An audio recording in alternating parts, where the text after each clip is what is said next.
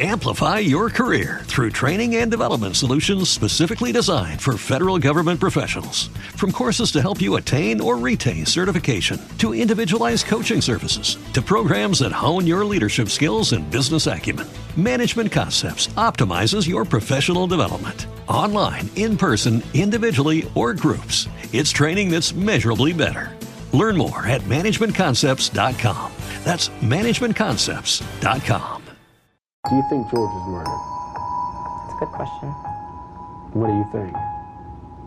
I guess we'll see. Hey, True Crime Besties. Welcome back to an all-new episode of Serialously.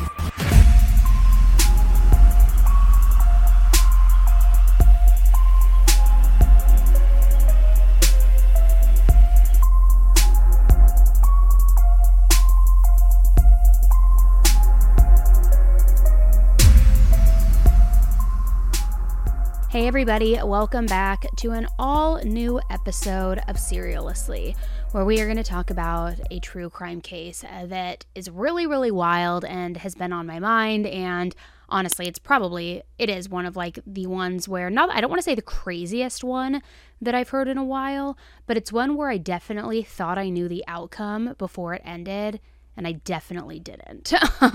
So if you are watching this on YouTube, what I want you guys to do is comment along with all of the red flags that you see as they happen. Maybe even put the timestamp with it, because you might actually be really shocked at how the events in this case really unfolded as things started to become more clear, and what you thought you knew really wasn't at all what was actually reality. Before we get into it, I also wanted to make just a quick announcement that Season 2 merch is officially here. We have named it the Make It Make Sense collection because that is kind of the overarching theme with the entire drop. So if you want to get any of those items, we always say the Make It Make Sense, the math ain't mathin', all of the different things. So we've got great giftables for the holidays, tumblers, candles, apparel, you name it. So hopefully we're not completely sold out by the time you hear this or see this, because we do have very limited quantities. So if you do want to snag something, make sure you head over to shop10tolife.com. I will also put it in the show notes and the description of this episode. But some really exciting stuff over there. And if it is sold out, I'm sorry. I promise that I will try to have more as we go forward with the drops. More inventory stacked up, and make sure you're just following along or you opt in to be notified of Season 3 merch drop so that you don't miss out that time. So without further ado, I want to get into this case because, like I said, it has a lot of twists and turns, yes, but more so it's like you think you know where the case is going and the direction, and as everything starts to unfold, it's really not at all like that. So without further ado, guys, let's just jump right into it. Their first media reports were that there was a drunk honeymooner and there were no suspicious circumstances and the captain had outruled foul play. Well, this is not true. And they lied to the media. Country's lax approach to dealing with violence on their ships. They're testifying on Capitol Hill today, explaining what happened and how they were treated. Royal Caribbean could not keep that ship under control. Ladies and gentlemen, this is Captain Michael. May I get your attention, please? George Allen Smith IV was born on October 3rd, 1978. Now, growing up in Connecticut, George had a very tight-knit family. It was just his mom, his dad, and his sister, Bree. His mother, Maureen, was from the UK, and his dad's side of the family had a long history of roots in the Greenwich, Connecticut area, where George grew up. George's father, George III, was an accountant who later purchased a liquor store, actually. Far different from bookkeeping, right? Now, it turned out that running this liquor store proved to be an extremely lucrative business, and it was a great business venture for this family. So after high school, George went to college in Massachusetts, and then after graduating with a degree in business computer science, he ended up finding a job in Boston. George was doing well at work and really was thriving for a couple of years. However, despite his success, George decided to make a major career move, and he ended up moving back to his hometown in Greenwich, Connecticut, and he went to work in the family business at that liquor store. So at the time, his dad couldn't have been more thrilled about this, for his son to finally join him in the family business, eventually be the successor and run the business one day, run the store himself. So he was really excited for everything that this meant would happen for the business and for for all of the things that George could help with, because in the early 2000s, it was pretty brand new with some of the technology. So things that George was going to help out with included things like digitizing the liquor store, creating a website, really building an online presence, and George was really eager to help and to do these things. Now, speaking about George as a person, he was very handsome and very charismatic. He was kind and also had just like a really good, true sense of humor. So this really helped liven up the liquor store that just his dad and his parents had run. Now, this younger guy who's tech savvy, who has a little bit more of a personality, is entering the scene, and it really did help liven the place up. Now, while living back in his hometown, George was single. In the past, George had a few casual relationships, but he was always pretty tight-lipped about his dating life. However, all of that changed when he met a beautiful blonde woman named Jennifer Hagel. George and Jennifer's love story began in 2002, when George, along with some of his friends, rented a rundown house in Newport, Rhode Island for the summer. When George's shower broke one day, he went to an upstairs apartment to see if he could use that shower, and this apartment actually happened to be occupied by Jennifer's brother, Johnny. So later on, George and Johnny became good friends, which then later extended to George meeting Jennifer. And the rest was history, as they say. They hit it off after meeting each other. They were just absolutely smitten with one another, and their relationship got serious pretty quickly, too. Now, Jennifer grew up in a town nearby to George's hometown, where her father, who also happens to be a former policeman, ran a construction business, and her mother worked there as well as a real estate agent. When she met George, Jennifer was pursuing her master's degree in education, and she planned on becoming a teacher. So before the Smith family had realized it, Jennifer had actually moved in to George's apartment, and they became absolutely inseparable. They were both super attractive, they were fun-loving, kind, and they were really just those types of people that everyone naturally wanted to be around. Couple goals, the couple that everybody aspires to be. They just had this way about them, this great personality. They never argued. They were both, attractive and successful, and everything just really seemed perfect. So they continued dating for a few years, and then eventually, George asked Jennifer to marry him. George's family could tell how happy George was in this relationship and how much he truly loved Jennifer.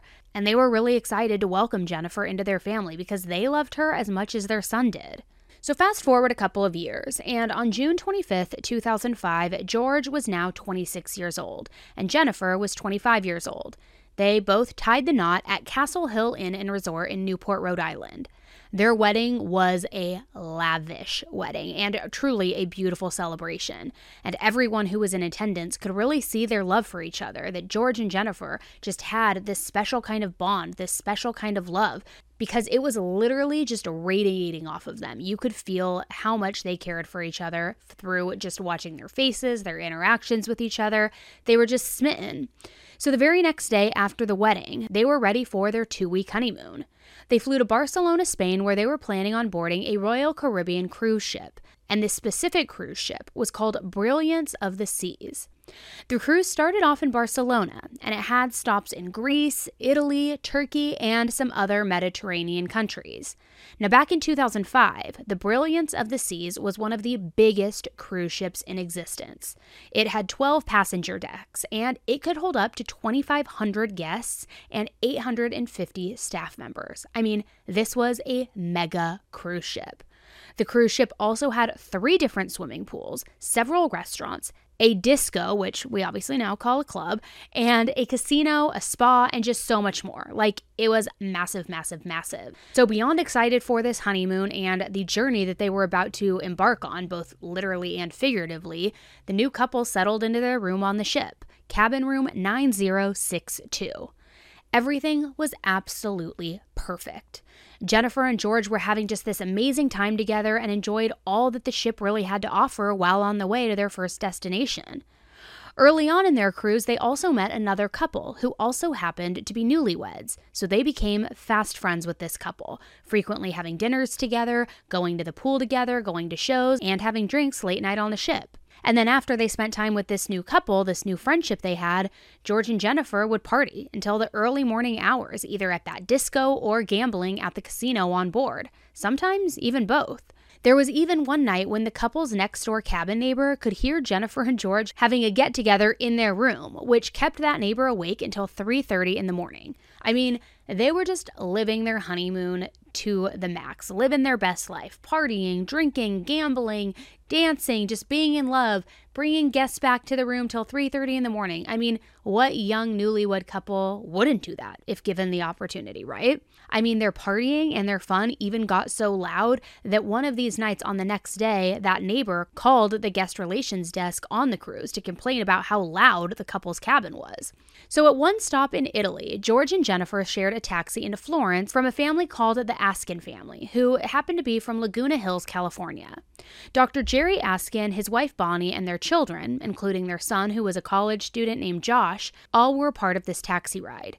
Now, Josh and George seemed to somewhat hit it off, and they actually became friends. Then, while exploring through Florence, Josh purchased a bottle of absinthe. Now, if you're familiar with cruise ships and their regulations, they are very strict about prohibiting alcohol on board, especially outside alcohol, and you can't really ever bring it on unless you're smuggling it in, which, side note, I definitely did that in my early 20s, and I have a very tip-top secret way to do that, but I'm not going to say it here, but slide into my DMs if you want to know. But they are very anti-bringing alcohol on board. They want you to obviously pay for things and their beverages while you're on the ship. However, Josh was set on bringing the absinthe back with him, so he asked George if he could help him sneak it in, and George said yes. So after Florence and getting back on the ship continued its voyage from Italy, making its way to the popular Greek island of Mykonos. On July 4th, George and Jennifer enjoyed the day exploring the island's whitewashed villas and then returning to the ship in the evening. And Jennifer had reported that they had been on a high after they were returning to that ship that evening because they had spotted the actress Tara Reid, who was actually filming her show Paradise on the island. Now, if you don't know who Tara Reid is or wondering why they were so excited to see her and then on this high, she's nowadays pretty much a lower profile and not many people know her. She's been on a couple D-list things. I think she was actually in that movie Sharknado. But back in the early 2000s, when all of this was going on, she was like at the pinnacle peak of her fame, and she was an it girl through and through. In fact, Tara Reid was probably regarded as one of Hollywood's biggest sensations back in the late 90s and the early 2000s. She had a hit role in the movie American Pie and truly captured the attention of the country because of her beauty and girl next door type nature. Now, that is a side note, but the reason I'm bringing it up is for a reason, and it's all going to make sense later. So later that night, they planned to go to a romantic dinner on the ship, just the two of them. George smoked a cigar on the balcony before dinner, and then they went to Chop's Grill, the ship's steakhouse. Following their dinner, they decided that they wanted to try their luck at the ship's casino. So there, they planned to meet up with their newlywed couple friends. However, when they got to the casino, they saw their new friend Josh, that 20-year-old from California, and a group of 4 young men who were dubbed the Russians. These men's names were Greg, Zachary, Jeffrey Rosenberg, and another friend named Rusty Kaufman. Now, the reason that they were grouped as just the Russians and referred to it as that is because for a long time, their identities weren't actually known to the public. All of the men were Russian Americans and in their early 20s, and they were on the cruise with a very large group of family members. Their behavior on the ship had already caused some disturbances, though, including inappropriate behavior by the pool, obnoxious interactions with room service, different things like that. On one occasion, a security guard found them drinking and smoking by the main pool as well. Greg was acting arrogant and shouting obscenities and making prank phone calls, which ultimately resulted in a visit from security. So at this point, they were annoying to a lot of people on the ship. But there wasn't much that the cruise ship staff could really do because they were on this excursion. They had paid for it. So eventually, they told the room service operators to not answer the phone if they ever received a phone call from their cabin, which was room 3004. According to people on the cruise that saw George and Jennifer that night, the couple appeared to be in very good spirits, like everything was normal, just having fun, letting loose like they had been doing that entire cruise up until that point.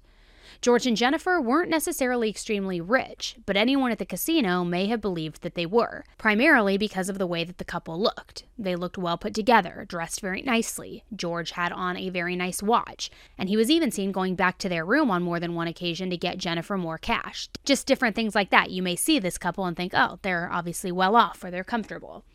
Even though George and Jennifer were at the casino together, they weren't right next to each other the entire time, and this was common when they were at the casino on previous nights as well. Jennifer was always at the blackjack table, and George was always at the craps table. So as the night progressed, everyone was drinking very heavily. The group was seen taking shots, and once the casino closed at 2:30 a.m., the night didn't stop there, not by a long shot. The newlywed couple ended up going back to their room, but everyone else hanging out with Jennifer and George headed to the disco for the night, where not only the partying continued, but everyone was getting really, really drunk.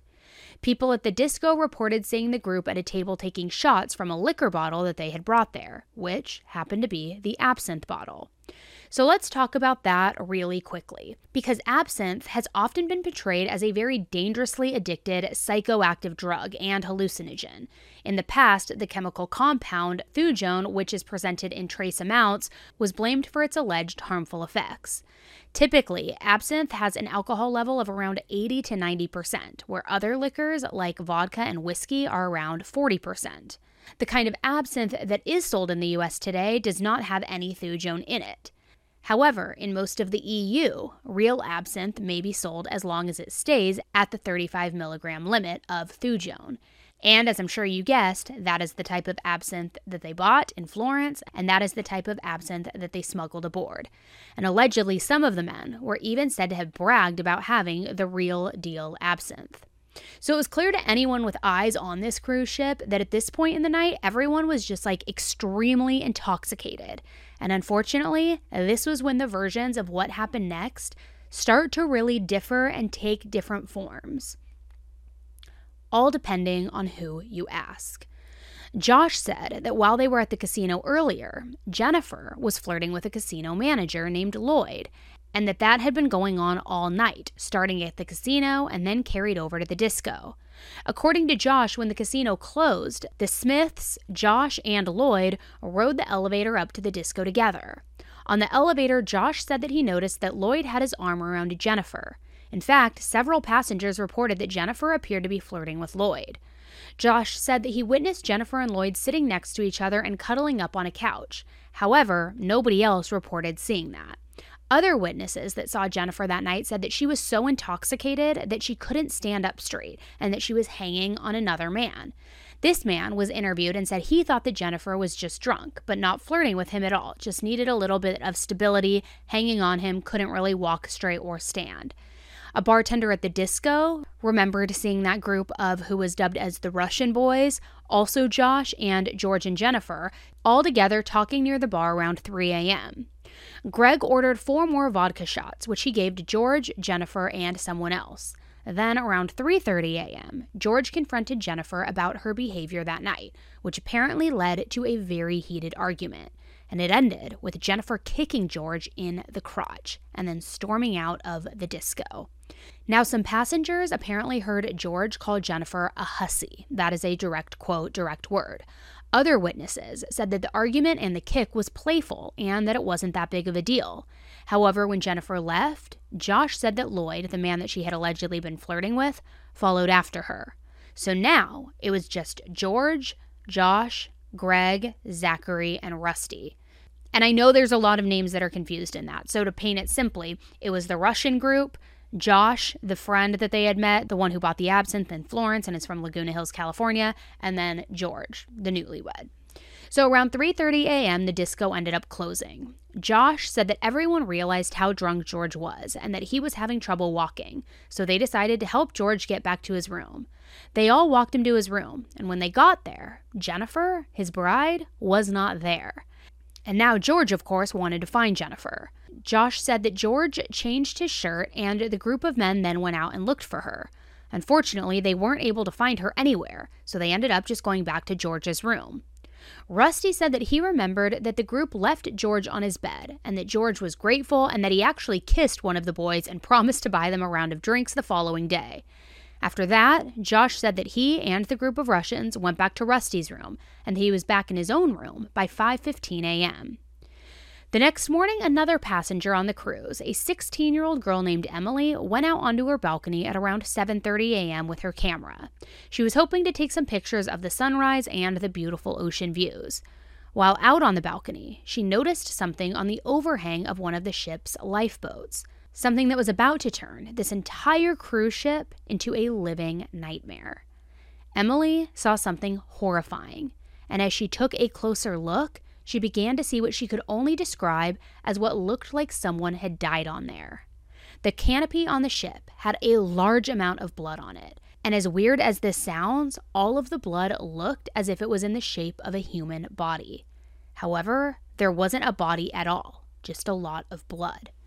Cruise ship security was immediately notified, and upon investigating the location of the canopy, they determined that it actually looked like it was possible that the blood may have come from room 9062, the Newlyweds' cabin, George and Jennifer Smith's cabin. Later on, the captain of the cruise made a very grim announcement. Good evening, ladies and gentlemen. This is Captain Michael. May I have your attention, please? As some of you may notice today, we have been a bit of unusual activity on board the ship. The crew and I have been working with the local authorities and some guests on board to investigate wherever a person may have gone overboard last night, or I can say early this morning. We hope to have the issue resolved shortly. So the biggest question here is what the hell really happened after they left the disco? And we're going to get into all of that after we take a quick commercial break. So anytime I'm watching TV, or especially now when I'm watching all of my different Christmas movies, I love to just curl up on my couch and I love to snack because I find it's my final me time. I always like to be peaceful and I'm always looking for the perfect snack. And I've told you before, but I'm telling you again, I found my new go-to snack hub at nuts.com. They have so much variety on their website. They have salty, they have sweet, which personally for me, I love the different trail mix options because I'm always looking to mix sweet and salty. And nuts.com is your one-stop shop for freshly roasted nuts, dried fruit, sweets, pantry staples like specialty flours, and so much more.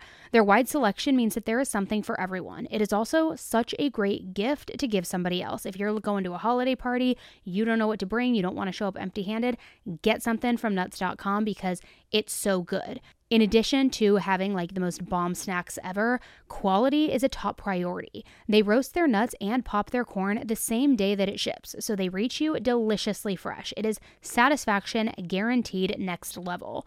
Now, right now, Nuts.com is offering new customers a free gift with purchase and free shipping on orders of $29 or more. Just go to nuts.com/AE. So go check out all of the delicious options at nuts.com/AE, where you also will receive a free gift and free shipping when you spend $29 or more.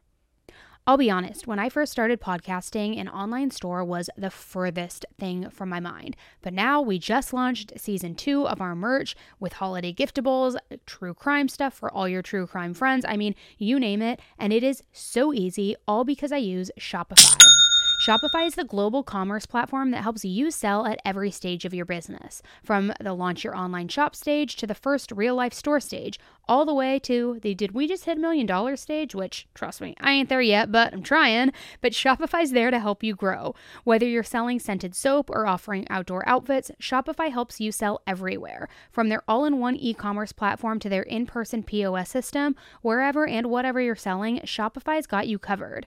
Shopify helps you turn browsers into buyers too, with the internet's best converting checkout system, 36% better on average compared to other leading commerce platforms, and sell more with less efforts thanks to Shopify Magic, your AI-powered all-star. They make it so easy for me too to make promo codes in literally the snap of a second, in 30 seconds flat, which, spoiler alert, Black Friday and Cyber Monday deals might be coming your way.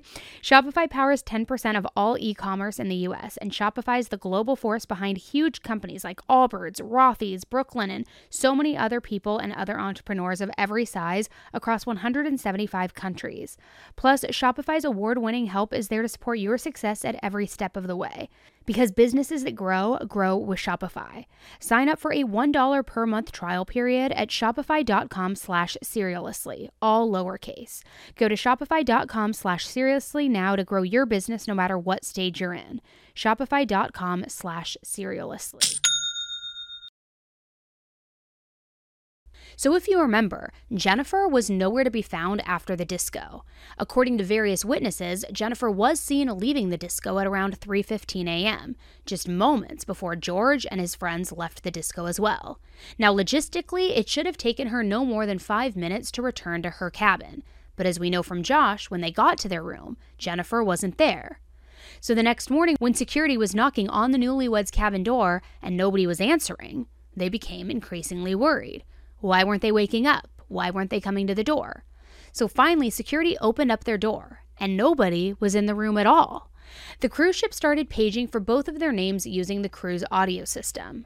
Josh, who could hear the paging in his room, saw a ship attendant and said, "Hey, you might want to go into the room because he probably can't hear the paging if he's sleeping." But the ship attendant said they had already done that and that he wasn't there at all. So as all of this was happening, on the other side of the ship, that newlywed couple that Jennifer and George had been hanging out with and had befriended got a visit to their room. When they opened the door, they were startled to see ship personnel there and asking when they last saw George. They asked what was going on, and finally someone told them that George was missing. At this point, cruise staff asked them to come down to the guest relations area, and when they got there, they saw Jennifer.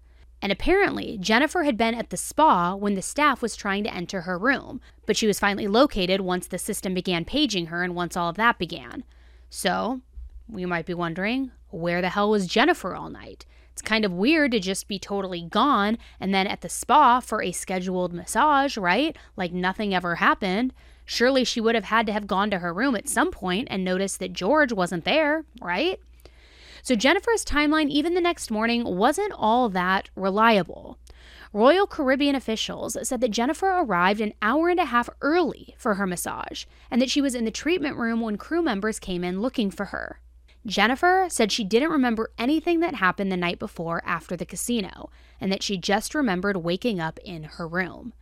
So her whereabouts that night ended up coming from surveillance cameras at the casino and from people that saw her the night before, staff incident reports, and her door entry timestamps. It didn't come from Jennifer's recollection herself. And here's the timeline that all of those pieces of information began to build. Around 4:30 a.m., Jennifer was found unconscious on the floor by a maintenance store.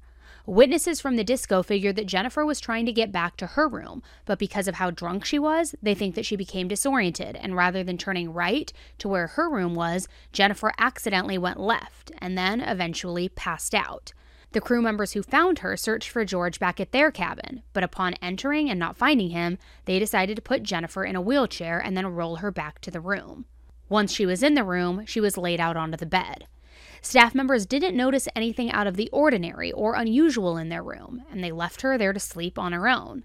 While she didn't remember the night after the casino, Jennifer said that she did remember waking up as the ship docked. Now, even though George wasn't in the room, Jennifer apparently wasn't overly concerned, thinking that he was probably in a friend's cabin, partying, and fell asleep, especially since he had already done this apparently a couple of times during their cruise. So that morning, she remembered that she had a massage scheduled at the spa and pretty much just went on like business as usual. Later, when talking to the cruise ship staff, Jennifer tried to explain how odd it was that she really couldn't remember anything, and even suggested that maybe she was drugged and then led down the wrong hallway by someone intentionally, and then they just left her there. The crew members told Jennifer that George wasn't in anybody else's cabin, and after searching for a few hours, plus seeing that blood-stained lifeboat canopy, they actually believed that he was no longer on the cruise ship at all, and that he might have actually gone overboard. During this, Jennifer kept saying that she didn't understand, that she couldn't remember anything, and then hearing that George may have gone overboard, this was truly just putting her brain into overload. It just wasn't computing for her, and nothing was making any sense. She kept saying she wanted to call her dad over and over and over again. And finally, she was able to call, and she told her dad that George had gone overboard, and her dad delivered that news to George's family. In the immediate aftermath of everything that was going on the cruise, Turkish police came aboard the cruise ship to investigate what was going on. Royal Caribbean documented part of their investigation too, taking pictures inside the Smiths' room as well as on the balcony. And they also searched the room for any forensic evidence, such as handprints, footprints, all of those things. While doing so, they found small droplets of blood on the bed inside the room. The Turkish police also gathered Josh, Zachary, Greg, and others involved, and they gathered them into the ship's lobby and then questioned all of them together to ask what happened the night before. In a videotape earlier obtained by CBS News, the Russians insisted to Turkish police that Smith was still alive when they left his room. I closed the door, we never saw him. Never saw him again. End of story. End of story. That was it. Basically, he was sitting with us, and then they got up and they went to the bar. And then they were sitting with other people at the bar, and then they were sitting at the bar talking over there. Then he came back. He was stumbling around, so he came back to sit with us and talk. And she disappeared, and then he's stumbling around, he's dead in the chair, but he's barely moving. So we helped him back to his room. When we got to his room, she wasn't there. We tried to find her, we brought him back, and he passed out in the back. When you go to the room, when you breathe in the room, like, did you see her? No, she wasn't in the room. She wasn't in the room. We went back and we looked for her with him. And then we couldn't find her. She was gone. And then we came back to George's room and put him in bed where he went to sleep. No, we never saw him. That was the last time we were out. Yeah, after we dropped him off the second time, we closed the door, we never saw him. Never saw him again. He said end of story. That was it. Never saw him again. We went to our room and it was just another day for us. We went to go to sleep and that's it. Order room service. Yo. Are you serious? That's crazy. That's ridiculous. In this audio, you can hear Greg shocked that there was blood on that canopy, but all of them had the same story, that Jennifer left after the disco, that George stayed there for a little while longer, but then around 3:45 a.m., George was so drunk that they decided it would probably be best to bring George back to his room. Once they got to the cabin and realized that Jennifer wasn't there, they searched for about 10 minutes, and when they weren't able to find her, they went back to George's room by 4 a.m., where they reportedly left him to sleep it off, and they all went off and did their own thing. Cruise staff was actually able to verify the time that they got back, too, using timestamps from when George's key card was scanned. The door was opened at 4:02 a.m., corroborating this part of the story. According to Josh's story, the other men had taken off George's shoes and had put him to bed when he had gone to use the bathroom. Then they stayed in George's room for a while before going back to their rooms. Once there, they say that they ordered room service and then ended up falling asleep. Neighbors on both sides of cabin 9062 spoke up about the sounds that they actually heard coming from the Smiths' cabin the night before. The neighbor in room 9064 was a man named Cleet Hyman, who happened to be a California deputy police sheriff. He said that there were loud noises coming from the room next door and that the noises were around 3 a.m. He said that at first it sounded like a party or a loud drinking game of sorts, and that it wasn't really that surprising to hear the Smiths up late partying since he was that same neighbor who had already made that noise complaint on the cruise's excursion. Well, our first contact with the couple next door was the second night of the cruise. They appeared to be having quite a party in their room. It lasted from about 11 o'clock at night till well past 3 in the morning. Our next time, we'd only pass them in the hallways. We really had no contact with them. However, early on the morning of the 5th, at about 4 in the morning, we were awakened about 4 in the morning by loud yelling coming from the cabin. It sounded like people cheering, like a drinking contest type thing. There appeared to be numerous people in the room. This went on 2 separate times that we know of, the one that woke us up and then one about a minute later. Then all we could hear was loud talking in the room for, probably 3 minutes. At that point, we heard people just outside of the door of the cabin. It sounded like people maybe saying goodnight, and it sounded like maybe 3 or 4 people. At that point, we heard talking in the room off and on for the next about 5 minutes. But then all of a sudden there became some very loud arguing out on the balcony. This went on for a couple of minutes, and then we heard someone saying good night, just repeatedly, like they were trying to usher people out of the room. After about 30 seconds of that, we did hear the cabin door open and some male voices outside, and then the males went down the hallway. After the young men left the room, for next about 5 minutes, you could hear someone going about the cabin and opening and closing cabinet doors, and it also sounded like they were actually moving furniture around. That went on for, like I said, 5 to 7 minutes, and then it went out what time into was the that, balcony. Cleet, what time was that? A little about? after approximately 4:20 in the morning. So they were cleaning up the place. Somebody was cleaning up the place at 4:20 in the morning. Well, that was the assumption I made, that maybe that they were straightening up a little bit. However, the noise went out onto the balcony, and you could hear furniture being moved, and then at times it sounded like furniture was being actually picked up and dropped, that they weren't too careful about, you know, the way they were moving the furniture. I only heard one voice in the cabin at that point. This outside, the movement was sporadic. Stuff would be moved, then there'd be some silence, then furniture would be moved again. Then there was just total silence. This was probably maybe 2 minutes or so of total silence, and then that horrific thud. Talk about that horrific thud. Well, the thud, originally, my first thought was someone had fallen on the balcony, but it was way too loud for that. So that night, you thought somebody may have been either fallen overboard or been thrown overboard and hit the balcony? No.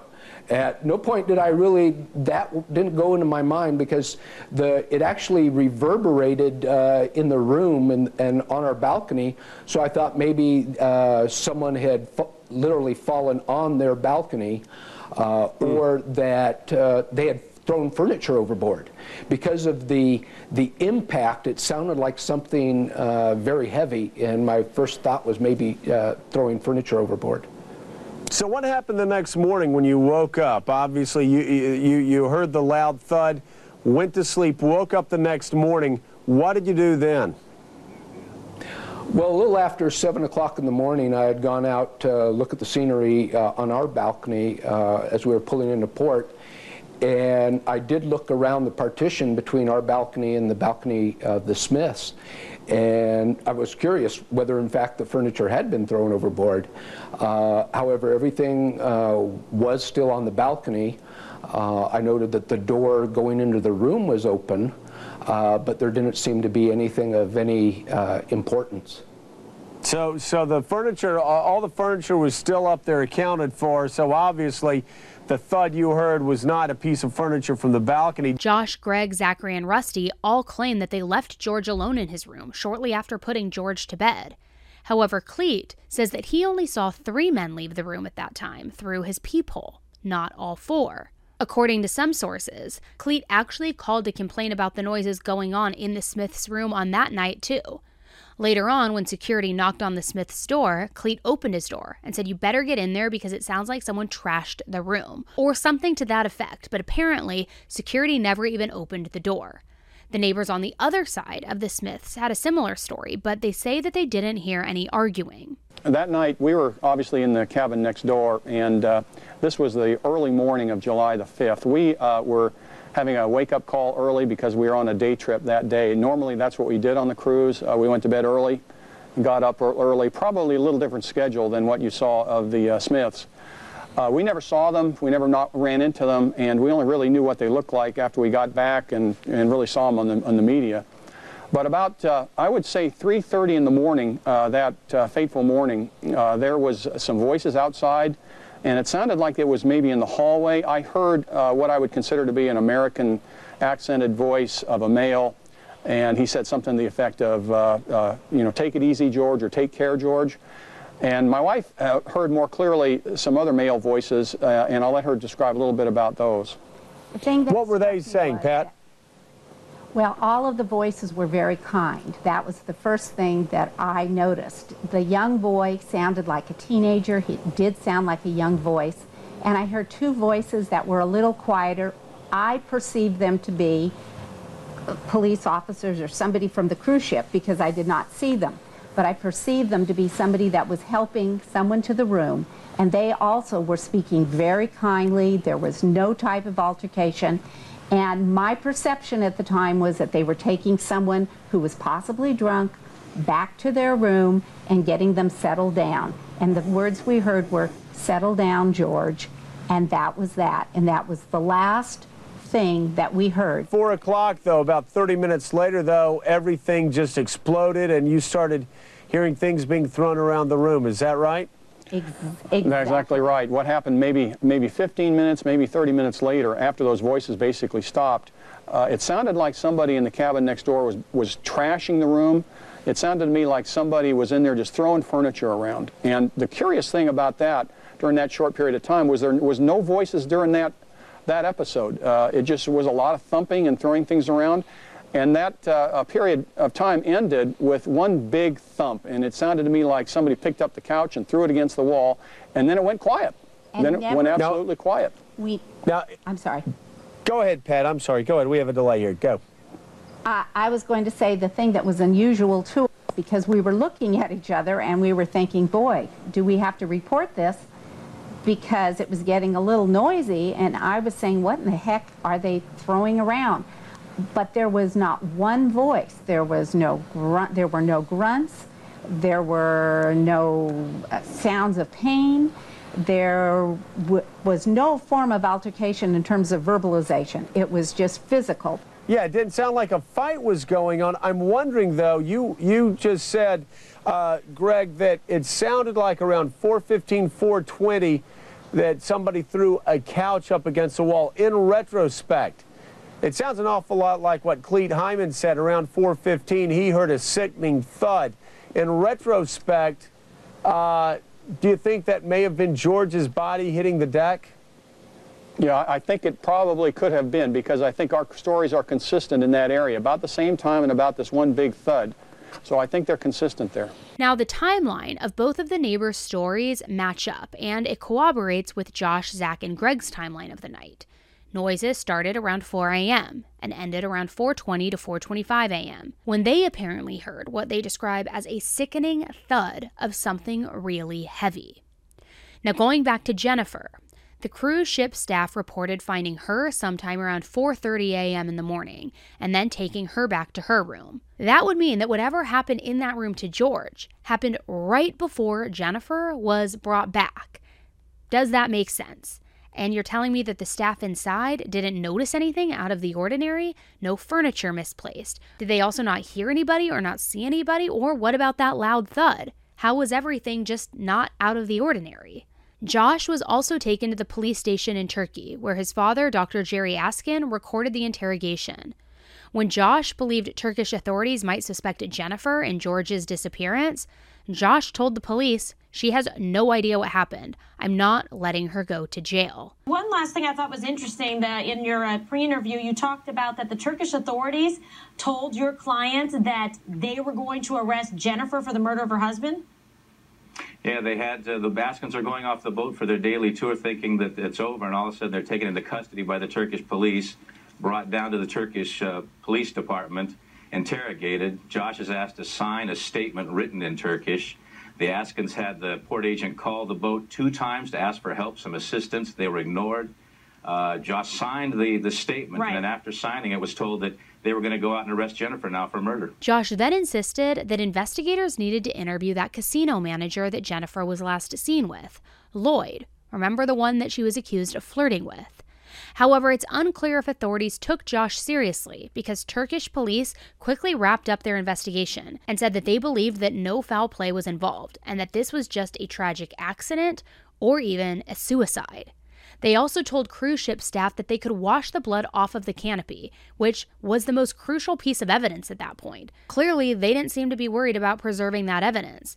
Normally, when someone falls off of a ship at sea, there's not much blood left behind. However, some people believe that this blood pattern hinted that George was already bleeding significantly before he hit that canopy and then slipped off into the ocean. So then when the Turkish police got off of the cruise ship and basically closed their investigation, the cruise continued on to its next destination, like nothing ever happened, which, call me crazy, but if I was on that cruise ship, I would be freaked out, because in my mind, accident, maybe, suicide, possibly, but the other theory and the other thought that would cross my mind is that this person was murdered, which would mean that there was a murderer on board, and that would freak me out. But this cruise just continued on like nothing ever happened. And George's family was, of course, absolutely devastated after learning that George most likely went overboard somehow, and that he was, of course, now because of this, no longer alive. And even worse, that his body would likely never even be recovered. George was a very loyal person. He was a real family guy. He was hysterically funny, and I think everyone that knew him loved him because he had so much to offer, and he was just genuinely kind, and it really is a terrible loss to all of us that loved George. George was very athletic. He played a lot of sports, and he was always out with his friends and being sociable, and he was also very family-oriented. We used to go on vacations together, and he was always calling us. He just really was the all-American boy that everyone wishes that they could have in their family. I have interviewed George's family in person extensively, and they are convinced that George was murdered. When we went to Greece, a week later, we really still thought that maybe he was somewhere, and we went to the Coast Guard, we went to the hospitals, we went all around the hospitals, we put flyers out, didn't we? And we went searching for him ourselves at night time, and we left after about a week because my daughter was alone at home, and we still just couldn't believe it. We couldn't believe that he was gone. And to this day, we still can't believe it. I mean, if we had the information about what happened to him, or if we had him, then we could sort of move on, but we don't have that, and it's just, the uncertainty is what really eats away at us, I think. Now, Royal Caribbean was adamant that this must have been an accident, that George was drunk and then fell overboard all by mistake, by pure accident. Even the cruise ship captain agreed and suspected that George might have climbed up to sit on the balcony railing, then lost his balance, and then fell overboard. However, the Smith family felt that Royal Caribbean and the Turkish police didn't adequately investigate what actually had happened, and that George randomly going overboard just did not make sense, especially after learning that Turkish police supposedly only spent an hour and a half to 2 hours documenting the entire crime scene. After that, the ship didn't secure the crime scene properly in Turkey either. Passengers and crew members were able to come and go and leave, possibly even taking evidence with them. So, about 9 days later, the FBI became involved. During their investigation of cabin 9062, they found biological evidence on the balcony, and they also noticed signs on the overhang suggesting that something or someone had been dragged over it. There was a concentrated blood spot, possibly from a primary wound, and also a bloody handprint. So they wanted to conduct a test of a life-size dummy falling from that balcony to see what kind of trajectory would happen if someone accidentally fell. However, Royal Caribbean wouldn't let them do this, since there were still passengers on board. Okay, well, we're looking at the picture right there, and they're moving the chair up by the balcony rail, and we certainly heard from Royal Caribbean about maybe, he scooted a chair up, and that was the way it was found. Later on, Jennifer met with the FBI and agreed to provide blood and hair samples, and she also took a polygraph test, claiming that she passed. When the blood results from the ship came back, the blood on the canopy and the droplets found on the bed were from George, not Jennifer. Still, a lot of people felt like Jennifer knew way more than she was letting on. But there really wasn't anything solid that pointed to her involvement in any single type of way. This led the FBI to look more into the Russians and into Josh. When the FBI spoke to Josh, he allegedly failed a polygraph test after passing the first one. The FBI also was apparently given photographs of the room service that the men had ordered that night, and on these photographs it had timestamps on them, because that's not suspicious at all, right? On July 6th, just a day after George disappeared or went overboard, the Russians, Jeff, Greg, and Rusty, were involved in another situation on the ship. This time when a young woman reported to cruise staff that she had been raped and thought that she might have even been recorded. She mentioned 3 guys in this claim as well: Jeff, Greg, and Rusty, saying that they were all involved. She said that she was drinking vodka in the hot tub with the guys, and once she began feeling the alcohol, she decided to get out of the hot tub. Jeff and Greg offered to walk her back to her cabin, but they took her to a cabin belonging to one of the Russians instead. There, according to her, Jeff raped her while Greg recorded it. She described being forced into sex with Jeff, Greg, and Rusty, all three of them. Greg even told her to talk into the camera, naming him as the executive producer, as if he wanted some kind of evidence in case she claimed rape. I mean, these guys are just disgusting and complete morons, in my opinion. She says that she blacked out when Rusty became involved in all of this. And she also said that Josh was there too, but did not take part in the assault. And I'm going to come back to that in a little while, and you'll see why. So on July 9th, while docked in Italy, the 3 Russian men and the Askin family were removed from the ship in Naples. They were removed for questioning about this rape claim. They admitted to the sex and admitted to filming it, but insisted that it was all consensual. However, Italian authorities eventually dropped the case, saying that it wasn't within their jurisdiction. After George vanished, his family repeatedly asked the cruise line for information, but they got little to no response. Initially, they weren't told about the Turkish criminal investigation or the suspicious nature of his disappearance, nor did they know about the blood that was found in his cabin and below his balcony as well. As a matter of fact, a lot of the information that they found out was through the news. On June 29, 2006, George's family sued the cruise line, accusing them of misrepresenting the incident as an accident and delaying a proper investigation. This investigation was horrible. I mean, from the beginning.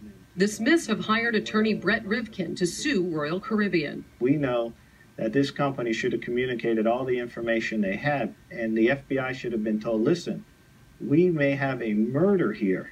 We may have a murder, not, we may have a person missing. We may have had an accident. Rivkin claims Royal Caribbean washed and painted the blood-stained overhang that morning before the FBI could investigate.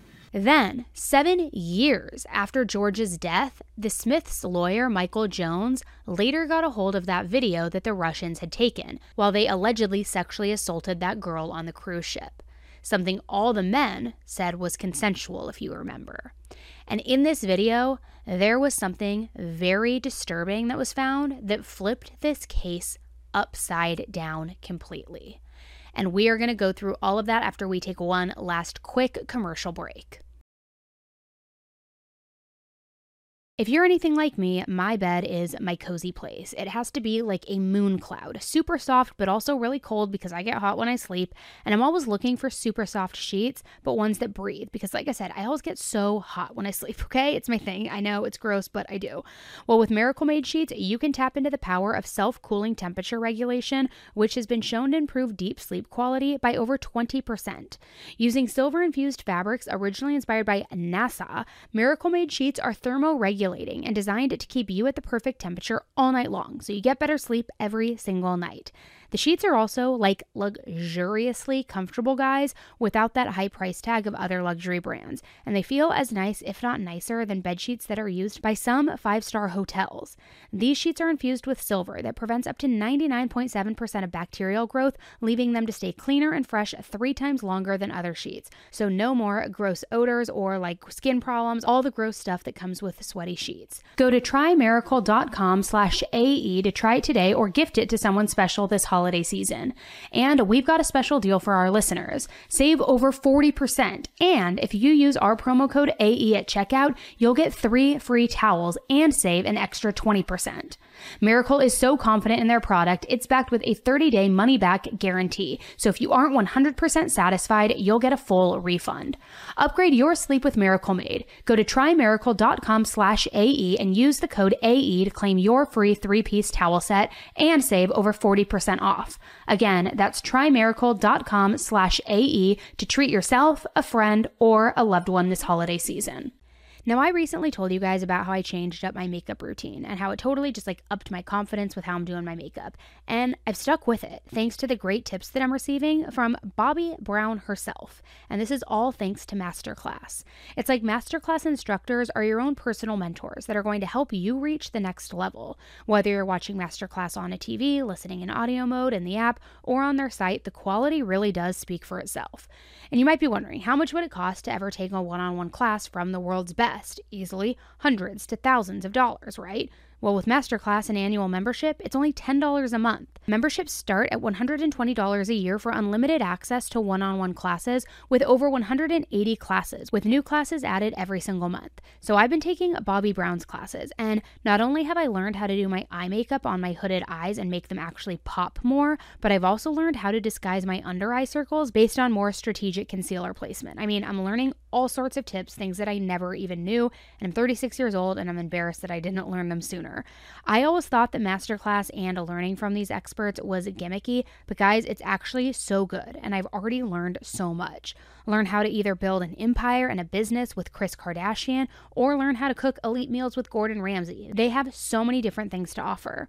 This holiday season, give one annual membership and get one free if you go to masterclass.com/AE. So right now, you can get 2 memberships for the price of one at masterclass.com/AE. masterclass.com/AE. Offer terms do apply. So it's now 7 years after George's disappearance or mysterious overboard fall. This video was discovered of the Russians allegedly sexually assaulting this girl. And in the video, you can hear the men joking about George's death right after he disappeared. One of the men said, "Told ya I was gangster," and the other said, "We gave that guy a paragliding lesson without a parachute." Seems pretty incriminating and guilty if you ask me. The tape, in the FBI's possession, contained something else, a lunch meeting filmed by the Russian Americans just hours after George went overboard. Josh Askin was not present. They pass a video camera around, filming themselves, commenting about George's death in a very callous way. And they're laughing and joking very callously about him being wealthy. And certainly the way they were talking, they either knew or they had a pretty good sense of what had happened. Now, during depositions for the lawsuit, Josh invoked the Fifth Amendment. His lawyer suggested questioning Greg, who had mysteriously left their cabin when they ordered room service, hinting that Josh knew more than he admitted to. He also took a polygraph by the FBI that came back as inconclusive. When he was deposed, he invoked his Fifth Amendment. Josh in the video also says, quote, "I'm not letting her go to jail," end quote. Is he referring to Jennifer? I'd like to invoke my Fifth Amendment right. Do you have any idea why he would be so adamant about protecting Jennifer? I'd like to invoke my Fifth Amendment right. When Zachary was deposed, he too invoked the Fifth Amendment. Rusty underwent a deposition as well, but the details of his statement and the results of his polygraph test remain undisclosed due to a deal that was made with his lawyer. In 2010, Greg received a 3-year prison sentence for oxycodone trafficking, which he said he only did because it was an easy way for him to make money and be able to buy expensive clothing, jewelry, and watches, which that's not really a good excuse in my book because isn't everybody dealing drugs for money if they're dealing? So I only did it because I wanted expensive clothes, jewelry, and watches. Okay, get a better excuse. But whatever, he was arrested for it and was serving time. Now relating to George, Jennifer later spoke out about what happened on many major media outlets, as well as on Oprah. George really was the all-American guy. George had it all. He was funny and romantic and handsome, and he was a good friend. He's a loyal person. He's the type of person that you're proud to bring home to mom and dad. Do you think the FBI is going to solve this case? I hope so. Let me ask you. Do you think George is murdered? That's a good question. What do you think? I guess we'll see. I'm looking forward to ending this investigation. What can you tell us about that night? I know you're doing your job and you have to ask, but again, my number one priority, and I'm going to say this again and again, is just, doing what the FBI has told me, and basically, there's nothing that I'm going to sort of release that happened to me that night. I'm excited in the future to be able to talk freely and openly, because that will mean that the FBI has solved their case. So we get through the night, you wake up in the morning, and there are two different stories about where you woke up. And again, one said you woke up in the room, the other said you woke up 3 flights up. Can you tell us where you woke up? It's nothing scandalous, I can't say that, if that's what people are wondering. Did they tell you he was dead? He'd gone overboard and died? They said he'd gone overboard and they found blood. And actually, I had found out from them that they believed he went over in Greek waters. And here we are in Turkey. So, as you can imagine, you just, you play back in your mind at that time, just the wedding and just everything just flashes, and you think, like, this is a sick joke, right? Because we just got married, right? You're kidding me.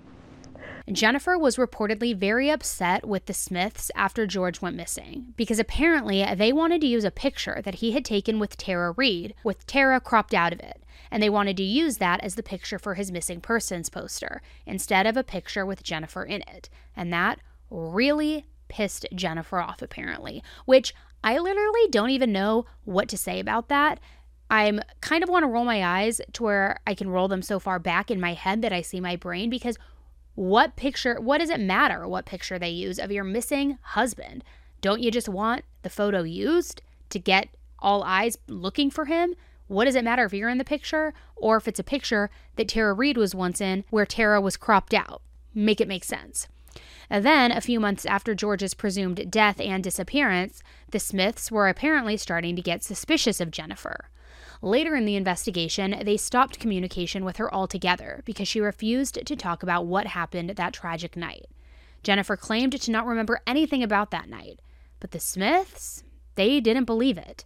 Jennifer was also supposed to file a lawsuit with the Smiths, but she later settled with Royal Caribbean for $1.3 million.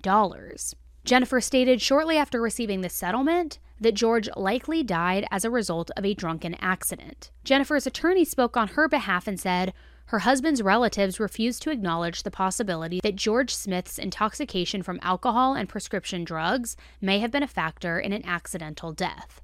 George's parents and sister filed a lawsuit challenging it as inadequate, alleging that it was reached in part to avoid embarrassing disclosures about Jennifer's conduct during that cruise. He would have been a loyal father and husband to Jennifer Hagel for many years, and unfortunately, I am 100% convinced he was betrayed. The split between Jennifer and her in-laws seems to be irreversible. 2.5 months after my son is dead, she comes to our house and has dinner, and across the table she says to me, "I want to get on with my life." I looked at her like, how can you do this to your husband? 2.5 months after his death, you don't want answers, you want to get on with your life. It's clear that Jennifer's hiding something, so I think that in this case, it was in Jen's best interest to settle so that the truth did not come out. Now, to this day, no arrests have ever been made in connection with George's death. The FBI ended their investigation into the case in 2015. Over the years, people who have analyzed this case have come up with 3 main theories on what could have happened to George.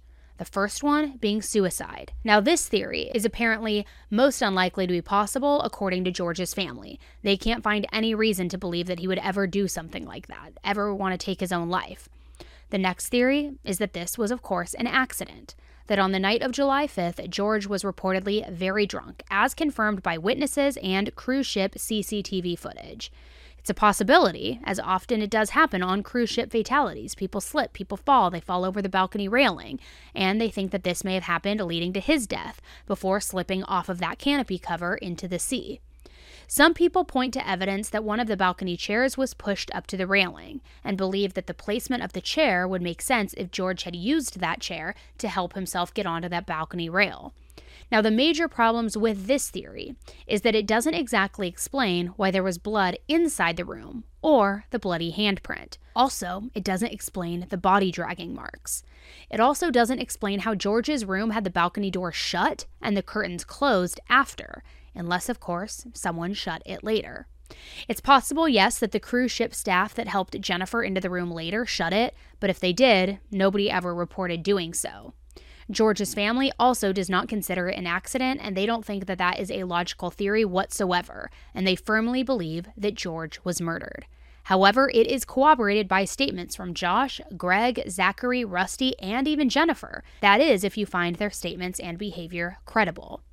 Now, of course, the last theory is murder. That George's fate on the night of July 5th might have involved a confrontation with one of the men who stayed behind. Remember, that neighbor in the cabin next door reported only seeing 3 men leave, not 4. However, that neighbor wasn't able to identify which men he saw leaving, because when he watched them leave, he was only looking through the peephole, which had very limited visibility. Perhaps George Smith, by whatever means, went over the balcony 2 floors down. He crashes on top this metal awning. He lays there for a while. He's already bleeding. He bleeds out a little bit. And then he starts to crawl. Does he pick himself up? Does he zig when he should have zagged? Or does someone come up on the body and help it over the side? But even then, who would want to hurt George? Is it possible that George wasn't meant to be hurt in the first place? What if it was a robbery gone wrong? Because like I mentioned earlier, while gambling at the casino, it's possible that the people around George may have targeted him if they thought that he was extremely wealthy, as people indicated they did think. On the night of July 4th, though, before George vanished, while at the casino, George met up with Josh, the absinthe kid, the one that they had shared the taxi with and went in Florence, bought the absinthe, and then they all hung out with the Russians. Josh went with George back to his cabin to get more money for Jennifer to bring it back to the casino to her. Josh and George were seen coming back to the casino around 2:20 a.m. Another passenger who had become friends with the Smiths, a man named Walter, who also happened to be a police officer, later said that George told him that he had $50,000 in cash with him. Apparently, there were also other passengers that also had similar stories, saying that George and Jennifer told them that they had anywhere from $14,000 to $50,000 in cash in their cabin, but that has never been verified. George's family, however, finds it unlikely that they actually had that much money with them, but believes that it didn't really matter if they did or they didn't, because people believed that they did. That is what matters. That is what would create motive. George's family believed that the couple looked like they were wealthy because Jennifer wore a huge diamond wedding ring and George had that very expensive watch. However, in their cabin, nothing appeared to be stolen. The room was messy, but investigators didn't believe that it looked ransacked. Not only that, but the Russians and Josh seemed to have an alibi because of those pictures of the room service that they had ordered, even though according to the ship's logs, there was no record of any room service being ordered or delivered to that room that morning. George's family also thinks that the droplets of blood on the bed could have come from somebody ripping George's watch off of his wrist. Now, Lloyd, that casino manager, the one that Jennifer was accused of flirting with, was another person considered to be a suspect. However, his room card and timestamps, along with his girlfriend's account of the night, confirmed that he was back in his room quickly after leaving the disco, and he actually didn't follow Jennifer. He has also denied any sort of sexual involvement or inappropriate relationship with Jennifer during the cruise. Now, I have a little bit of a theory, or a little bit of a working theory, which I'm going to explain in just a second here. But first, I want to talk about George's family with these theories, because George's family has never given up hope, and they still believe that George was murdered. And there is more than enough evidence that suggests that he was murdered. On a post to the family's Justice for George Facebook page, it says George was murdered on Royal Caribbean's Brilliance of the Seas on July 5th, 2005, after reportedly winning thousands of dollars in the cruise ship casino. George's newlywed wife was seen by multiple witnesses leaving the disco with Lloyd Boltha, Royal Caribbean trainee casino manager. A knockout drug may have been slipped into George's drink in order to incapacitate George so that his casino winnings could be stolen from his cruise ship cabin without a struggle. Unfortunately, a struggle is exactly what ensued, ending in George being thrown overboard, possibly by Royal Caribbean crew members. Now get this, in 2014, the Smiths announced a $100,000 reward for information in connection to George's death, hoping for people to come forward. And then right before Christmas in 2019, a couple of years later, Greg, one of those Russian guys, was murdered on the doorstep in Broward County, Florida. This happened on December 23rd, just before 9 p.m. Investigators said that he was sitting in his car in his driveway when he was ambushed. saying he returned home from a day of Christmas shopping for his family, and when he returned home, he was ambushed in his driveway, shot multiple times, and the suspect fled the area. Police also said that they believed that Greg was killed in a hit, saying he didn't stand a chance. He died in front of his own home. This was no robbery gone wrong either. At the time, police said that there might be a link in his death and George's death, but at that point in the investigation, they were really looking into all avenues of why this could have happened, not necessarily because they found something that led them to believe that. However, a lot of people do feel that Greg may have died with some answers about George's disappearance and ultimately George's death. So with that, I want to just kind of share not even my working theory, but my thoughts on this. To me, I think it speaks volumes that when Josh was questioned, who was the younger boy, the one that they had met in Florence and all of those things, that when he was questioned and when it was insinuated that Jennifer may have been involved, he said, "Jennifer has no idea what happened. I'm not letting her go to jail." To me, that statement is very bold. I'm not letting her go to jail. How would you give permission or allowance of her to go to jail? Do you know something and you know it was somebody else, so you're saying, I'm not letting her take the fall? Is that what you meant? Why else would you say, she had nothing to do with it, I'm not letting her go to jail? For a stranger who you don't know if she was involved or not. It takes some ownership over the situation, you see what I mean?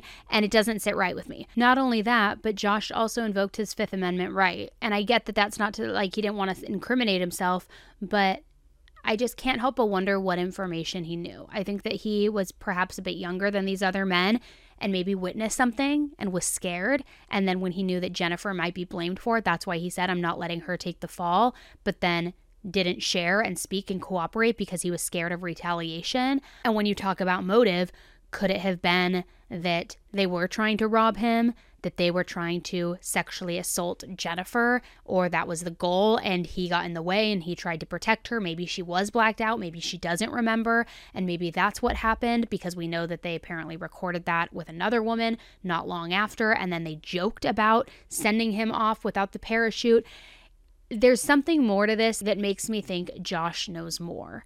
And I could be wrong, but there are also some people who think that Jennifer knows more because she was coincidentally missing that morning for so many hours and then went to her spa treatment 90 minutes early. There's a lot of pieces of this puzzle that don't make a whole lot of sense, which is my belief as to why it is still unsolved. And this case truly is crazy because it just has so many questions, and so much of it has to do with the cruise line trying to cover its own ass. It's way easier and way more convenient to believe that what happened to George was some type of accident and not something that made the cruise ship liable, or something that would lead the public to believe that cruises are unsafe, that you could get murdered on a cruise ship and that the person or the people responsible would just get away with it. So a lot of people have wondered if there was more surveillance footage that could have captured the hallways of the ship, or even on the exterior of the upper decks, and that is a great question. Back in 2005, cruise ships did have cameras, but at the time, it was 2005 in terms of how cameras are used and the quality and what they do, where they're pointed. Unfortunately, the cruise line industry was almost figuring it out as they went in regards to passenger safety. And not only that, while some cruise lines invoke the laws of certain countries regardless of whatever territory of the sea they are in, it really used to be like the Wild West on cruise ships back in the early 2000s.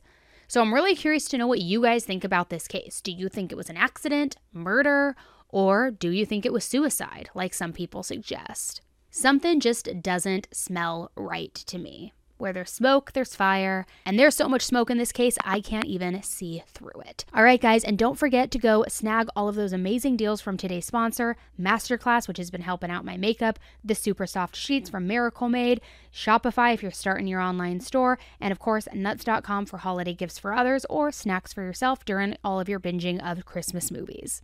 So, let me know what you guys think. Thank you so much for listening to another episode of Seriously. Don't forget, we will be back on Thursday with headline highlights, breaking down everything going on this week in the true crime world, existing cases, new cases, all of it. It's a quick little summary of everything going on so that you can stay up to date and get your true crime fix week to week so you're fully caught up. So that comes out first thing Thursday morning. All right, guys, thanks again, and I will see you and speak with you again very, very soon. Until then, take care. Bye.